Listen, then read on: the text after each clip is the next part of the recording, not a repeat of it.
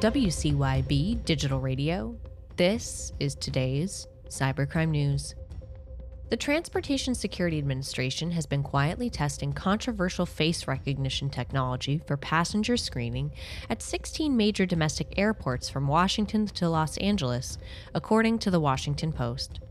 The TSA says the facial recognition program, which consists of camera-equipped kiosks to check traveler ID photos, helps improve not only security but also efficiency. While it has been banned in multiple cities, including San Francisco, the TSA hopes to expand the technology across the U.S. as soon as next year. From the Register, the healthcare sector is being targeted by a new ransomware gang known as Royal.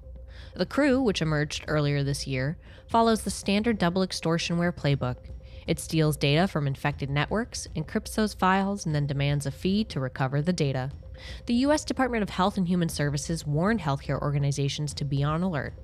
After Royal compromises a victim's network, they typically demand a payment of $250,000 to over $2 million. The Senate has passed the bipartisan Quantum Computing Cybersecurity Preparedness Act to strengthen national security by preparing the federal government's defenses against quantum computing-enabled data breaches, Homeland Security Today reports. As quantum computers, including those being developed by adversaries, continue to get more powerful and more widely available, federal agencies must proactively work to ensure that federal cybersecurity protections remain up to date.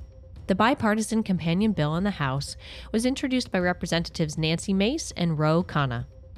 An Iowa man has been arrested for AirTags stalking a person he mistakenly believed he was married to, according to Apple Insider.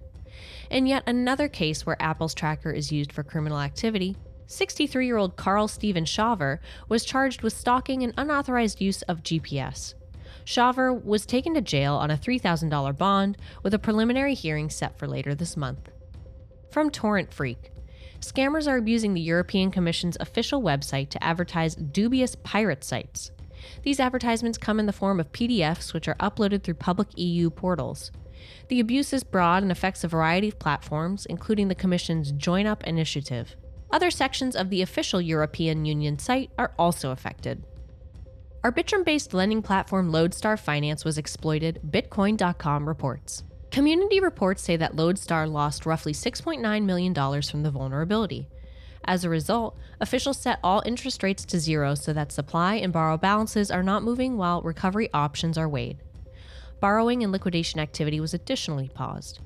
Further, the project's native cryptocurrency Lodestar has dropped 53% in value against the US dollar. Reporting for Cybercrime Radio, I'm Hillary McClure.